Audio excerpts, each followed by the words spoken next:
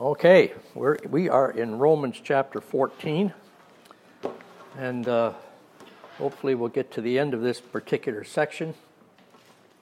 But I just want to remind you that we're in the service area of the book of Romans. This is where the rubber meets the road and where we put into practice the things that we've learned earlier in the book of Romans. And in order to make a short outline of Romans, we use three words. Can you remember what they are? Three words. All begin with S, just to make it easy. Saved, sanctified, and serving. Okay? Romans 1 to 5, saved. Romans 5 through 11, sanctified, made holy. And Romans 12 and 16, serving. So that's just kind of an easy designation of the book of Romans. And so we're in a very practical section of the book of Romans. And there's three big subjects when it comes to serving the Lord. And do you remember what they are? We use three G's just for ease of remembrance. Romans chapter 12 is about what? Grace, gifts of grace, right. Romans 13 and 14 and into chapter 15 is about government. And then we haven't even studied this one yet, but Romans 15 and 16 is about the gospel. We have, by grace, we have the power to serve. By government, we have the order for service, the control for service, and the gospel is the thing that we actually serve. So it really is a kind of an easy way of designating what's happening in the book of Romans. And within this issue of government, there's civil government, and then there's God's government, and then there is principles of acceptance. Okay, and that's government as well. And so from chapter 14, verse 1 to chapter 15, verse 7 or so, you get these principles of government. And the first principle that we looked at is chapter 14, verse 1 to 13. And that principle, do you remember what it is? In order to be gracious with another person, in order to treat our brother well, what's the first thing we have to be careful to do or not do? Do not judge. So it starts in verse 1, accept him whose faith is weak without passing judgment on disputable matters. And then in verse 13 it ends, therefore let us stop passing judgment on one another. So that's the first principle. If we're going to live in harmony with one another and bless one another, we need to learn this principle of not passing judgment on one another in regard to disputable matters. All right, so in verse 13, it's the swing verse because it talks about the next section opening up as well. Verse 13, therefore let us stop passing judgment on one another. Instead, make up your mind not to put any stumbling block or obstacle in your brother's way. And we began to talk about this subject last week, but we didn't really get through it very well. And so let's just go back over these verses and see if we can milk out the truths from these verses. Would somebody please read then verse 13 to verse 23? Somebody please read that passage. Okay.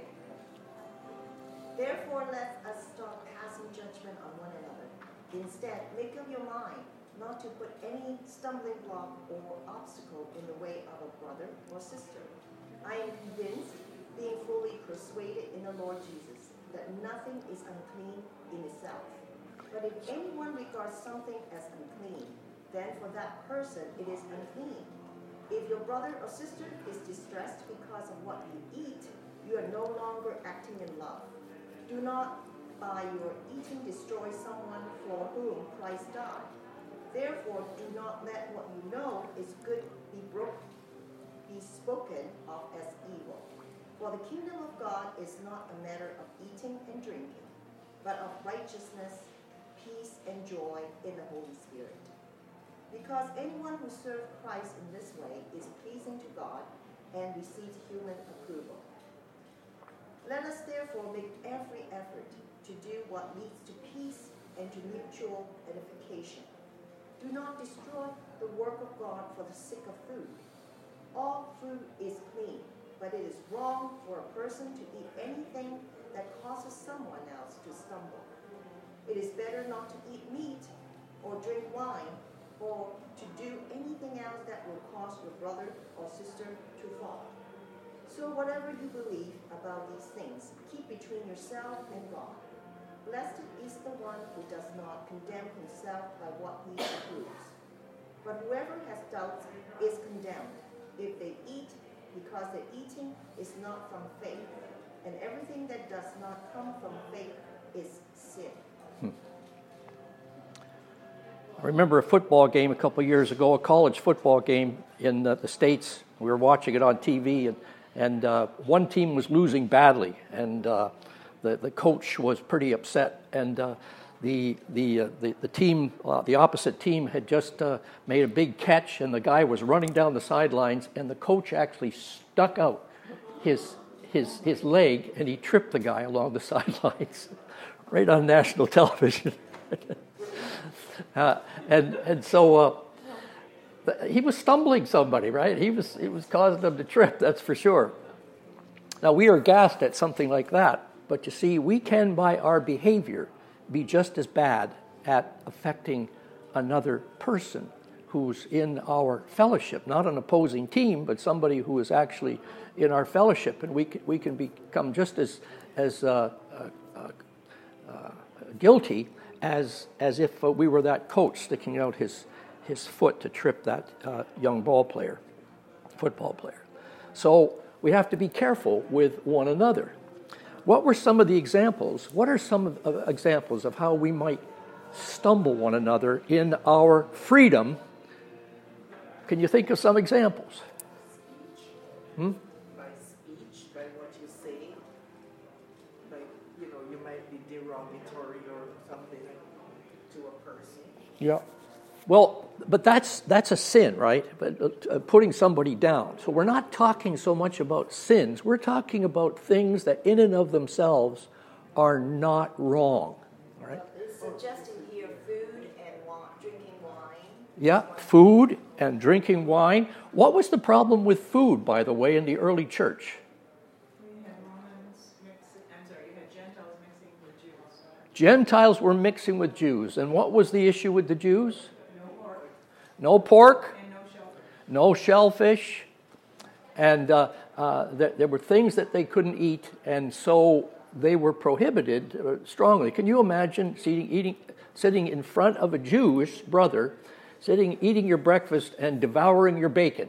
You see, that brother, if he is just newly a Christian, might be very offended, might be very wounded in his soul, because you, in your freedom, are taking your bacon, and he, in his conviction, says, "Well, I can't eat that because I've made a solemn commitment, you see, to food, to refrain from these kinds of foods." So that young brother might be stumbled, and so this was a big problem in the early church. This was a big problem that they had to be very careful, because Jew and Gentile were blended together. But there's some other issues, you see, things that are quite right for us to indulge in. And we've mentioned food, we've mentioned wine. These things are not prohibited absolutely in Scripture, see. So we have a freedom to partake of these things. What other things might be good within them? I think culturally, because we are in a society of many cultures live around us in our community. Being a Chinese, I know if you go to a Chinese funeral, you shouldn't wear bright colors. Like being in a Western culture, that wouldn't matter as much. You're not supposed to have makeup on. You're supposed to wear very pale color. If it's not black or white, that kind of color, dark color, brown. Blue, that kind of color. So go into some occasions and you know is sensitive in that way, particularly funeral, I think you're paying some respect to the people, your friend or whoever's family. You need to respect that. And then if you walked in and you're Christian, you wear jewelry, you have makeup, or you have red, and, I mean, you know what I mean? It's very colorful things. That's not respectful. But then that's another issue. What if you do not know the culture? You see what I mean? If somebody, say, a co-worker, they're Asian, and they pass away, and you do not know that person's culture, and you show up at the funeral, is it? Right. Then maybe you observe, the next time you won't do that. You will know this very much. Yeah. Apologize. Well, sometimes in those situations that I don't know, I'll ask the person that Be more sensitive. ahead of time, finding out is there. Yes. But it won't offend me because I'm a Christian. My sister passed away, and with a very, very Asian, very, very Chinese culture traditions. And if I see people come in, that's, I understand that. It doesn't offend me, but I know it will offend the family. Yeah. And we're talking particularly here about stumbling what kind of person? A new believer, or it says a weak believer in verse 2 of chapter 14. One man's faith allows him to eat everything, but another man whose faith is weak eats only vegetables. And he goes on with this idea of the weak versus the strong in chapter 15, verse 1. We who are strong ought to bear with the failings of the weak and not to please ourselves. So it's not as if, okay, the person who's the most sensitive in all the assembly, they might be a senior Christian, but they're very sensitive. They were taught never to drink any wine. And so for the sake of appeasing that sensitive brother or sister, everybody in the church has to abide by their rule and not drink any wine. Is that what's being taught here? Why? Why is it not being taught? Because who is he or she? Is she the weaker brother, or should she be the stronger person? Yes. You see? It's not that we take all our cues from the sensitivities of the strongest person. We take note of what might stumble the weaker person. That's the idea. Because what we want to do is love that person into spiritual growth and development. We don't want to trip them up. And so that's the principle here that is being taught. And it uses strong words here. Look at verse 15. Do not by your eating destroy your brother for whom Christ died. And verse 15, if your brother is distressed. These are powerful words. You can actually crush somebody by exercising your perfect freedom. And so it's not about sinning against somebody. It's about wounding their tender conscience, wounding their weak heart in Christ. Right? Got to be very careful about children in the faith, so that we take care of them properly and give them some grace and tolerance so that they don't get stumbled. What is meant by what in verse 16? Do not allow what you consider good to be spoken of as evil. What do you think of that? What does that mean?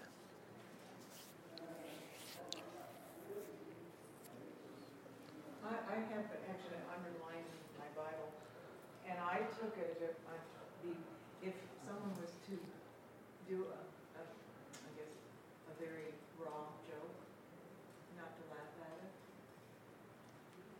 Okay. All right. To be careful about the kind of jokes that are being taught, and sometimes we cross over the line, and we're actually speaking evil, right? We're speaking something that shouldn't be mentioned because it's a shameful thing. And I found it really hard when someone would start using the Lord's name at work.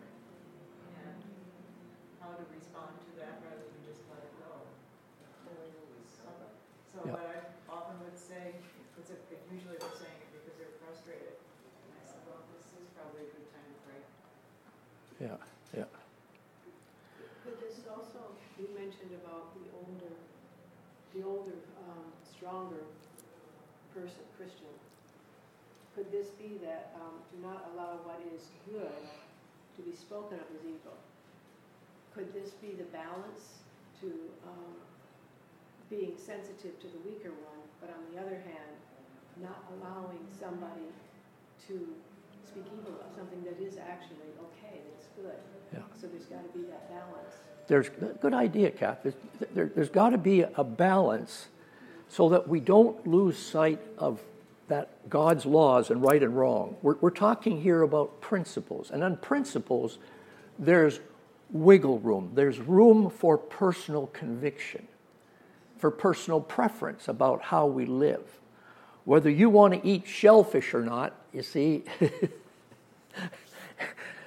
that's not a bad thing, right? To eat shellfish. It's not a sin to drink wine. These are things in the scriptures that are allowed, and Christians are given freedom to do these things. And so we must not get into a legalistic idea of labeling these things sin when the scriptures do not call them sin. Do not allow what is good to be evil spoken of. Yeah. Question. What if you do not know that this, what you're doing is offending someone, is a deterrent to a weaker person? So say, for example, you do not know the person is alcoholic, and then you decide to start drinking, or you went out to lunch, you said, okay, I need a glass of wine. Yeah. So, and the person at the other end is not letting you know, because maybe you're just meeting the person, you do not know the person well, you're getting to know them. Uh-huh. How does that play? That's my thinking. Yeah, that's what Alice was talking about before. Sensitive. Right. So particularly churchgoers, your brothers and sisters, you need to pay even more attention to that. But If you don't know, then you just don't. That's Yeah. not I will do it myself because you don't. If you know the people well in the circle, you go out with them to have a lunch. Let's say you know the person, they don't have any issue with drinking. That's what. But particularly if you don't know newcomers. Or you haven't had a chance to know them yet, and let's go out for lunch, and it's a great thing. It's a great thing to gather beside church things, I believe. But I will not touch that kind of sensitive part of it. I will just abstain. Yeah. Sometimes it's a matter of following their example. Like if you're going to make order, and when they say, what beverage do you want, let that person say what their preferences, and that will be a good thing. Yeah. Rose, I think we're talking here not about laws. So if you show up at a Chinese wedding or a Chinese funeral with bright red, right? It's not a sin. All right, you've broken a principle of cultural respect, but it's not a sin in God's law, in God's eyes. So ignorance here is there's wiggle room. It's not that you've sinned, right? It's that, okay, if somebody comes to you and say, you know what, in the Chinese community, we don't dress like that for funerals, and you keep on doing it, then you're intentionally violating people. And that's where this principle starts to get violated, right? It's knowingly tripping up somebody, like that coach sticking out. After all, he's a coach. That's right, Rick. I don't know if this will apply. So this week I had a startup meeting, so there's 100 plus people. So this one lady volunteered to say a prayer because it was breakfast. Right? I didn't know this at the time, so anyway, she was at her table, and I said, Tina, did I say a prayer for us today? She says, how did you know? And I'm like, I just kind of knew that she wanted to do that. Anyways, another guy sitting next to me says, no, we can't. There's a lot of Muslims here, and it's going to be offensive for them. So anyway, she just, as soon as she heard that, just prayed for her table. But there's some unbelievers that were just very put off by it. So I mean, how does this work? Like, some people think it's kind of evil to be praying for breakfast, and some of us are okay. So maybe it wasn't a really good situation. So what would the Lord say if she prayed and the unbelievers or the Muslims were put off by it? What would the Lord say? Praise the Lord. If he would say good. Absolutely, right? But is that causing people that may be on the fence feeling uncomfortable? Well, let's get back to our passage. We're talking here about stumbling a weaker brother or sister. Well, if you have a weaker brother sitting at your table, just kind of like, You're on the fence. on the fence a little, well, like maybe a new believer, it could be very uncomfortable, because like I'm sitting there and you're getting some death stares, and it's pretty uncomfortable. The declaration of the gospel is always offensive. Yeah. It's always offensive. Someone's going to be offended. Yeah. The declaration of the gospel, and that's why they call it the offense of the cross. Right? It's the offense of the cross. So when we preach, we're going to offend people. So when you look at it from God's point of view, did the lady do anything wrong? No. Not at all. Stood up for her faith. Yeah. Stood up for her faith. And it's going to offend some. That's not what's being talked about here. Okay. Is it? Does anybody think that that's violating what's... what's... I figured maybe it would be a stumbling for somebody, like, I don't know, to me it was, Might stumble them into the kingdom. maybe. Well, that's true too, right? They might say, oh, I never heard that before, and I want to know more about Jesus, and they might get saved. So it's not you're not stumbling them by the declaration of the gospel. What about verse 17? I like this verse. For the kingdom of God is not a matter of eating and drinking, but of righteousness, peace, and joy in the Holy Spirit. What does that one mean?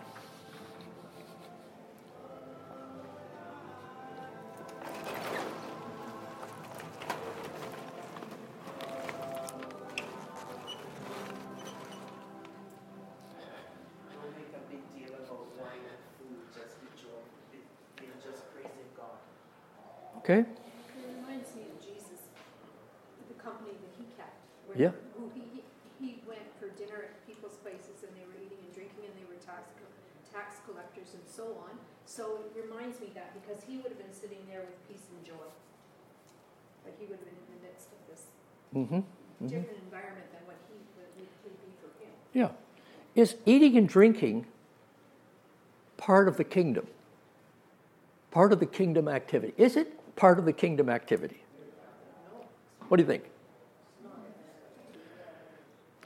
Listen to Jesus. I will not drink of the fruit of the vine until I drink it anew with you in the kingdom. In other words, when we get to heaven, and I'm looking forward to this, there's going to be huge, lavish feasts and smorgasbords. No good thing does he withhold from those who walk uprightly. Heaven is going to be all the joys of earth, all the legitimate joys of earth taken to the nth degree. Nobody will be offended. So I suggest to you that eating and drinking is part of the kingdom. But what does it say here? What is it? What's the idea? It's not about eating and drinking first. That's the idea that he's trying to make. This is not the first freedom that we are to grab. Okay? It's not about eating and drinking, and I would put that little word in, adding to Scripture, I'm sorry. I'd put that little word in. The kingdom of God is not eating and drinking first, because the first principles, the more important principles than the freedom to eat and drink is righteousness, peace, and joy in the Holy Spirit. Those are the things that we aim at first. And if to have righteousness and to practice peace in our assembly, we have to take care of the weaker brother and not have that glass of wine when it's stumbling that younger brother, so be it. because we're after righteousness and peace first. All right. And that's how we get joy. All right. All these things in this verse are legitimate. It's just that some things are more primary than others. Some things are more primary. Aim at righteousness and peace and joy in the Holy Spirit.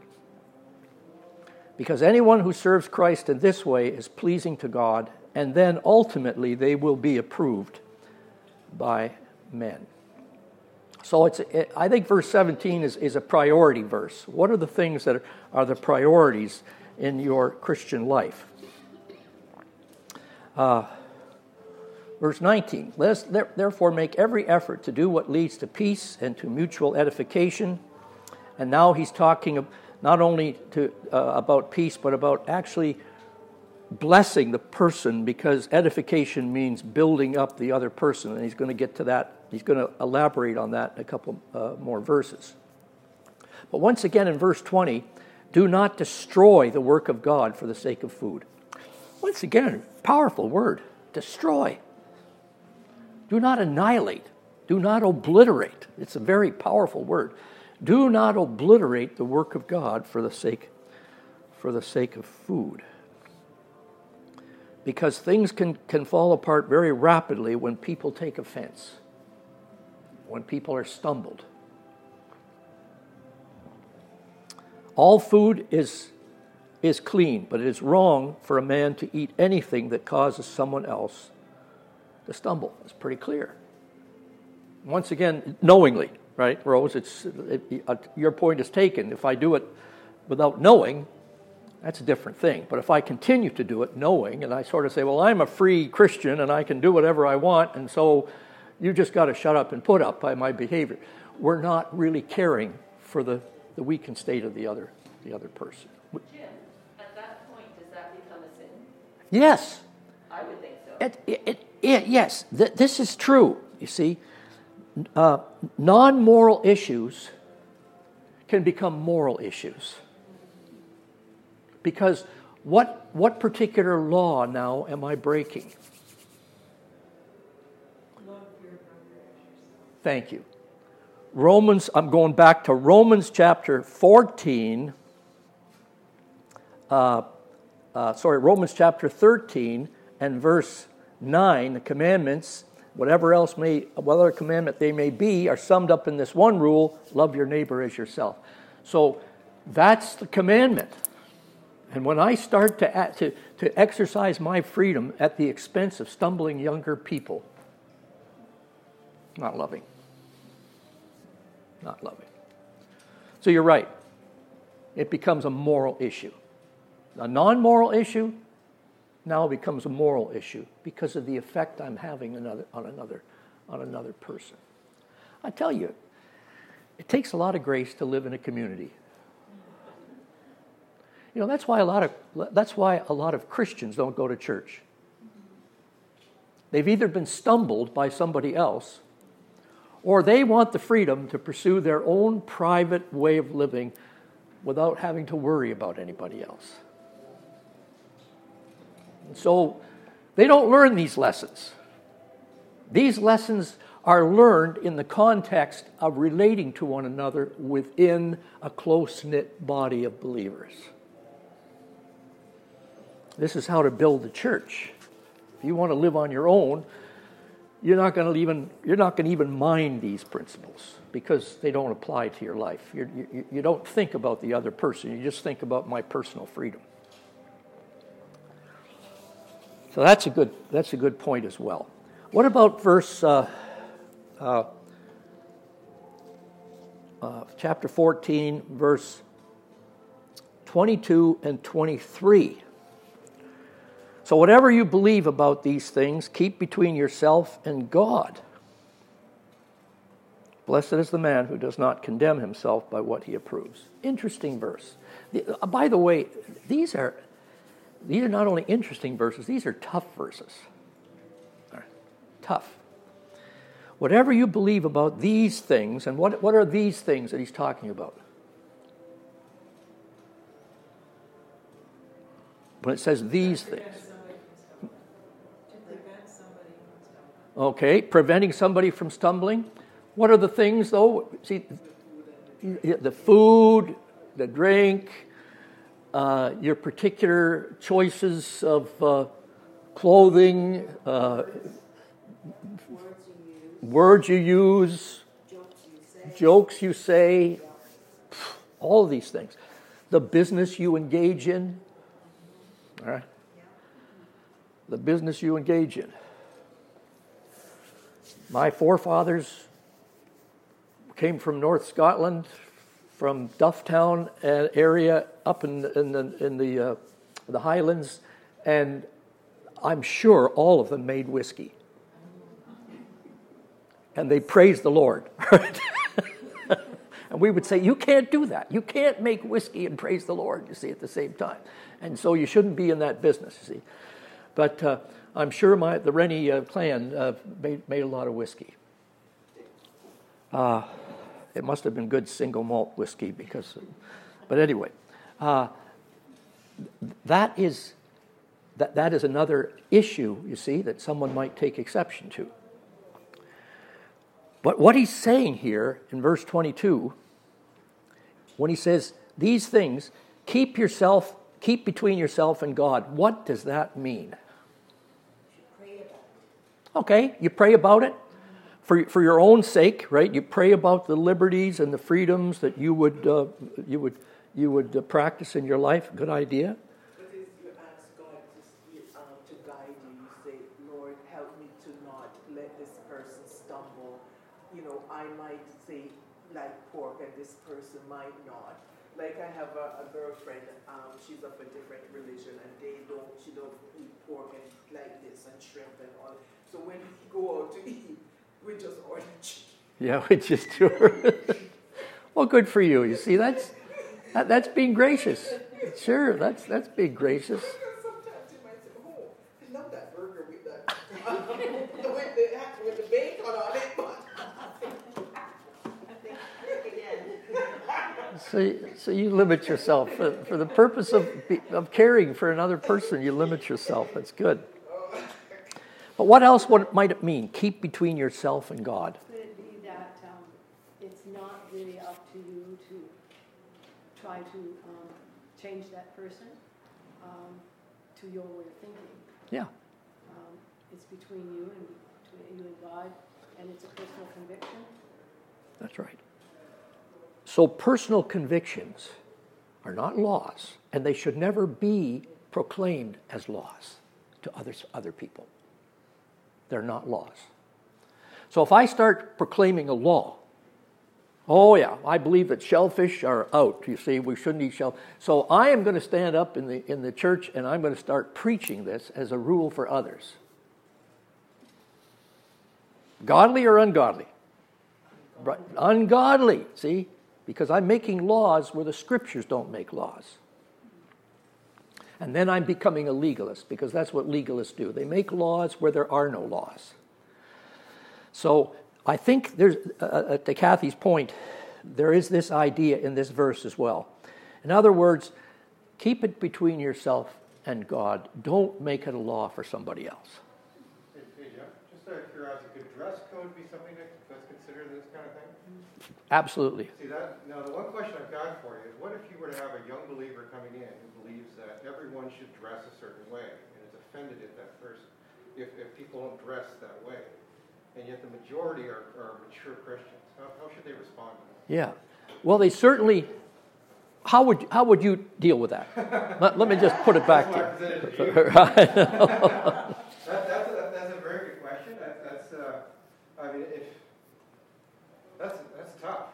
That's tough because if they've got a certain expectation and it's different from everyone else who's mature. Wow, I guess it's one of those case by case basis. You almost have to pull a person aside and say, well, why is it that maybe you think this way? I don't know. Yeah, I think once again there needs to be sensitivity in the way you talk to that person.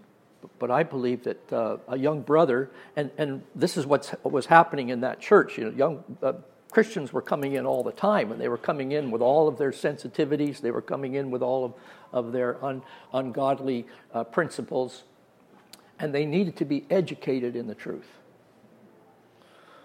So I think it would be incumbent upon the senior and elder brothers and sisters to gently teach that young person what the truth is, and show them these very principles, that God is not so concerned about the clothing. He's not concerned about the outward appearance. Man looks on the outward appearance. God looks on the heart, and those principles need to be taught to that young person. Do you believe that the whole assembly should dress in a shirt and tie just to please that? Well, it's probably that he doesn't want the shirt and tie. The opposite. What's The opposite. heart. He wants what's inside. He'd rather have what's inside than the outer. Yeah. But then in same token, like what we just said, the balance of it. If you seeing that's the need, it's very important, like you said too. These people are gently told about the principles. Yeah. But depending on how severe the division is in this matter, I think that we need to look at it as like respecting each other and not being the stumbling block, for sure. Absolutely. Because everyone comes with their own bias and their beliefs or whatever. Yeah. But I think if, as Paul is saying, if we stick to the Word of God and this is what the Bible says and present it as not our opinion, but this is God's Word, I think it will go over better to the weaker person. Yes. Yes. And we have to be sensitive to the Holy Spirit's leading too. There are certain truths that we cannot compromise on, for sure, in the Word of God. I mean, Jesus is God. Yeah. That's something I will never compromise on. Right. He's not just a good moral teacher. He's not just, but the way we dress when we come up to Sunday school should be neat, should be clean, sure, should be modest, yes. Mm-hmm. But do all women have to wear skirts all the time? A generation ago that was acceptable. Yeah. That was the expectation. Right? When I was a little girl, you wouldn't wear pants to church. Right? Yeah. But with the new believer, we have to be sensitive to the timing that we introduce things to. Yeah. And again, it depends on your congregation. There'll be norms for different congregations, what's just unspoken, what's generally accepted. But with a new believer, we want to teach them the principles of God's Word, not just our cultural preferences. Absolutely. Like we've said. Yeah. If I have a new friend and they smoke all the time, I'm not going to be dealing with smoking. That's something God can deal with them on. We need to be teaching them that God loves them, just as they are. And that's a good example, right? Yeah, a young lady comes into the church and she smokes. Do we come down hard on her and say, well, that's a sin? By the way, is it a sin? The Bible calls smoking a sin. Do you have a chapter and verse? Just in that you can say it defiles the temple, but then smoking is not the only thing. If we went by that principle, overeating defiles. Overeating is violated. Too much sugar is violating the temple, right? Everything would be a violation, you see? No. Because you are damaging physically your body that you're supposed to look after. Yeah. But is it in and of itself, is smoking a sin? Perhaps such a thing could be a job for the Holy Spirit as well. Unlike us, they know the heart of the individual, and they'll be able to shape and mold that person more like Christ gradually. Yeah. So he's going to have a much better understanding when's the best time to kind of poke and prod the person towards holiness. Yeah. So if there's a young man who comes in, young guy comes into the chapel and he smokes. He goes outside and he smokes. He knows not to smoke inside the building, but he goes outside and smokes. Would that be the first thing you go after him for? By no means, you see, because it is based upon, it's principle-based, not law-based. Now, if he was robbing the bank every week, I think you may have to go after him on that behavior, you see. See, I think we're getting the point there, all right? Now, what about verse 20? Let's see. Blessed is the man who does not condemn himself by what he approves. Another interesting thought. See? Now, these are things that are not in and of themselves immoral and breaking God's law. Blessed is the man who does not condemn himself by what he does approve. What does it mean?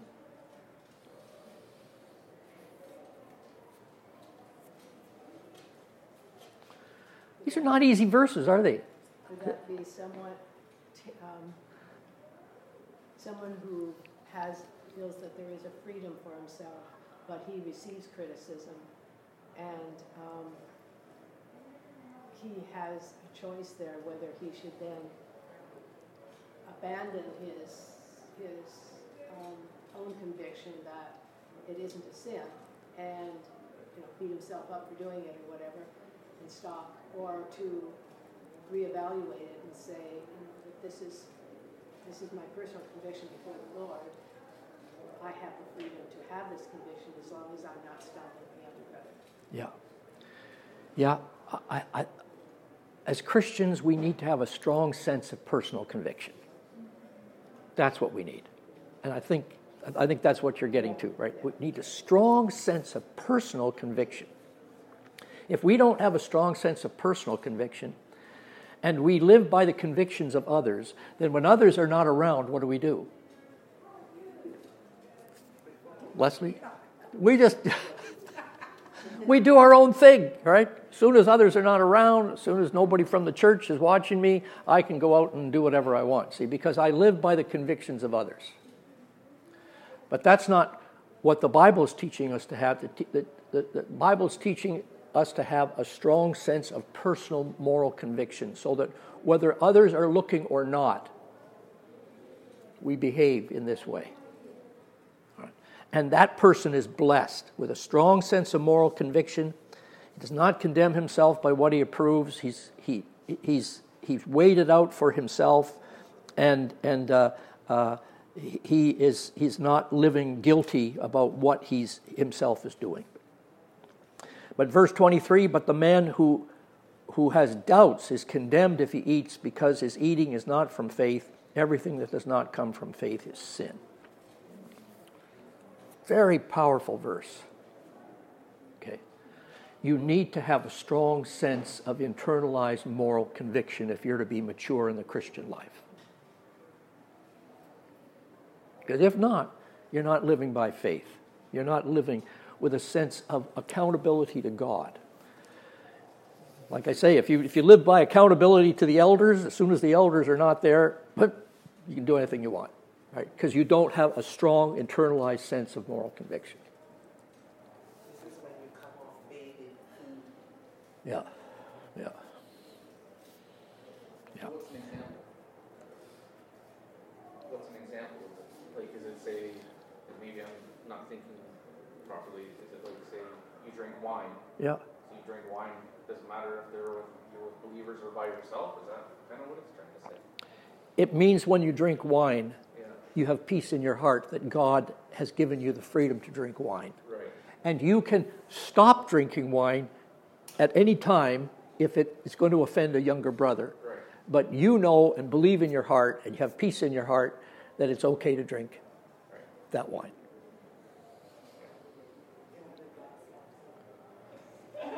Yeah. It's okay to eat the hamburgers with a bacon. Just out of curiosity, what about if a mature brother is drinking wine and offends another mature brother? Yeah. What's that? But what's that? It offends another mature brother. Should we live by the person? Should we live according to the principles of the most sensitive, the most sensitive person in the church? But you have to realize you're not going to be able to please everyone. Because if you keep pleasing people, then you will just go crazy. I know. Is the mature brother the weaker brother? Yeah. But I came back from Zambia. When I came back from Zambia, we went and visited on a Sunday afternoon. We visited someone. Someone in the assembly asked us out, and he asked if I wanted a beer. I was shocked. Because I had that view, and it came right back from my parents, you see. You know, there's a difference between wine and beer. Wine is for Christians, beer is for the unsaved.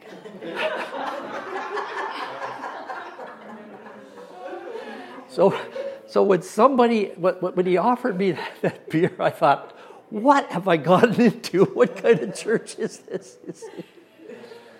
So you see, I had to adjust my convictions. I really did. I had to adjust my convictions because that really is hypocrisy, isn't it? Right? It's just hypocrisy. Actually, there's less alcohol in beer than in wine. You see, so I had to adjust my convictions, and that's what we have to do all the time. Did you drink the beer? Did you accept? After I got over choking. Listen, our time is almost gone, but just to finish that chapter, I didn't. By the way, I didn't drink the beer. I personally, it's not the drink that I appreciate at all. So, but anyway, if I start violating my own conscience, I'm sinning. This is where that non-moral thing becomes moral, right? The non-moral issue becomes a moral because I'm violating my own conscience. I'm violating my own convictions. Okay, our time is gone. Maybe we can go back to chapter 14 if you want, but we've really gotten technically to the end of the chapter, and we're going to start the last principle, chapter 15, verse 1, the last principle of acceptance in chapter 15, verse 1. Alice, I wonder if you could pray for us.